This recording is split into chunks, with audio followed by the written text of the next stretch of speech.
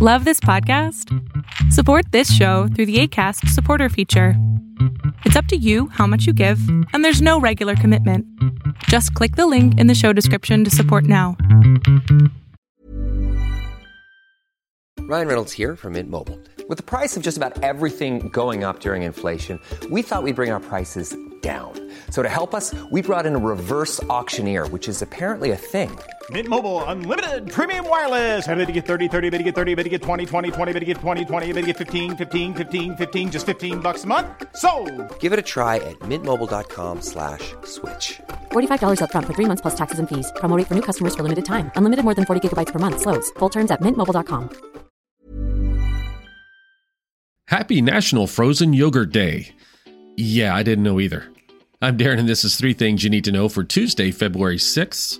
This morning's release of household debt and credit is expected to reveal record-high credit card debt. As many struggle to pay bills or even pay for basics, they turn to credit cards, even at their very high interest rates. A big number in the report may move the markets. Hedge funds have sold and shorted financial stocks much more lately. They made over $1 billion when NYCB and others fell last week and have been net sellers for 7 out of 9 weeks. Shorts are at almost a 5-year high in the category. Snapchat is laying off 10% of their staff, which is about 500 employees, in the latest of big tech dismissals. They say it is in an effort to further growth. It will be an interesting earnings report after close today. Trade while you're sleeping across time zones with Arbitrage Trade Assist. Sign up today at arbitragetrade.com. Arbitrage Trade is your trusted source for business, finance, and tech info. You may have heard that the American Legion helps honor our fallen heroes. Or that the American Legion helped write the GI Bill, enabling veterans to get a college education. And yeah, you've heard us tell a good story or two. But did you know that the American Legion does so much more for our veterans? From advocacy on Capitol Hill to serving others in our communities, the American Legion continues its tradition of strengthening America through service. Learn more about supporting veterans in your community by visiting legion.org. Economic Blitz, the business of the Super Bowl. I checked, and as of today, they haven't changed the name of Sunday's big game to the Swift-Kelsey Bowl yet, but I wouldn't engage in any drinking games that include mentions or camera shots of Taylor during the Super Bowl, especially if you work Monday. Caroline writes, unless you've been living under a rock for the past few weeks, you probably know that this Sunday is the Super Bowl to be played between the Kansas City Chiefs and the San Francisco 49ers in Las Vegas. The Super Bowl is considered to be the largest single event on the planet. While it is definitely a game, the Super Bowl is not just a sporting event, it is a global economic phenomenon. Last year on game day, the average spectator inside the arena spent an average of $167 each. Overall game day revenue, including tickets, hospitality, VIP passes, reached a total of $60 million. The average ticket price for this year's game in Las Vegas is hovering around $9,800, we'll just round up to $10K, which is 70% more expensive than last year's big game.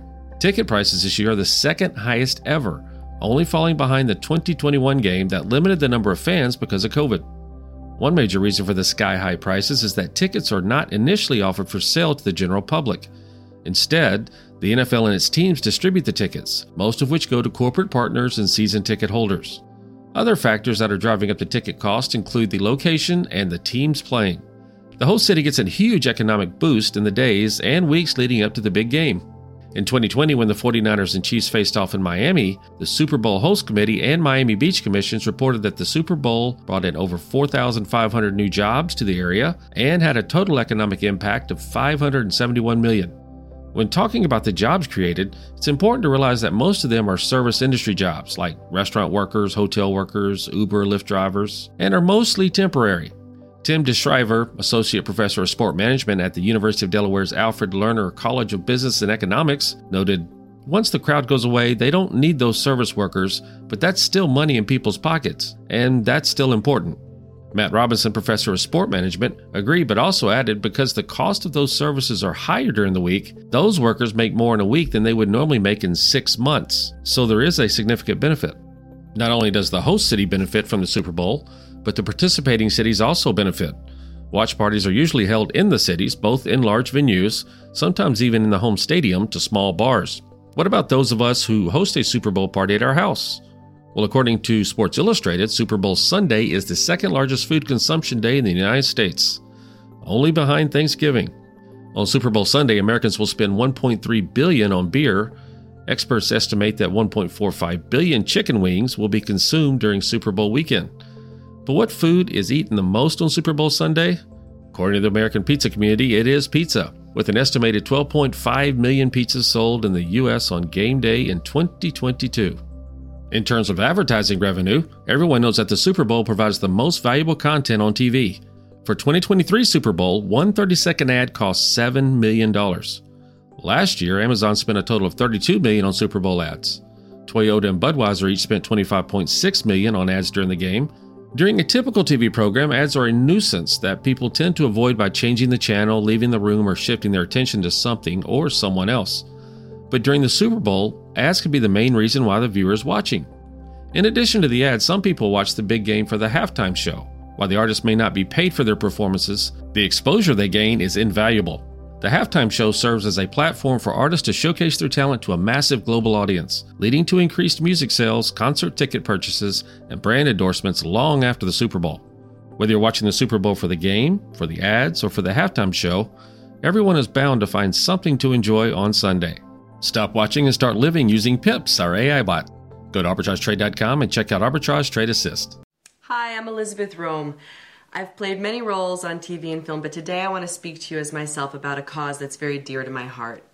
The Cancer Prevention and Treatment Fund provides free help to those who have cancer and those who wish to prevent it. They've also worked tirelessly on banning cancer-causing chemicals in our homes and neighborhoods. I want to thank them as a mom for protecting our families. Please donate today at the Cancer Prevention and Treatment Fund at stopcancerfund.com. Pips. Pick of the day. Arbitrage algorithms have detected a possible uptrend for Fibrogen Inc., that's FGEN. It's headquartered in California. They engage in the discovery, development, and commercialization of novel therapeutics. Most recent news has been around the pancreatic cancer treatments. It closed Monday at $2.02, 52-week high of $25.31, and a 52-week low of 33 cents.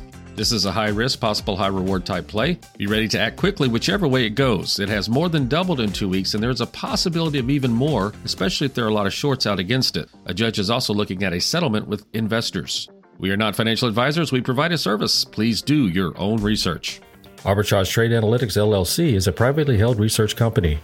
Arbitrage Trade Analytics, LLC is solely responsible for the preparation and distribution of the contents of this podcast.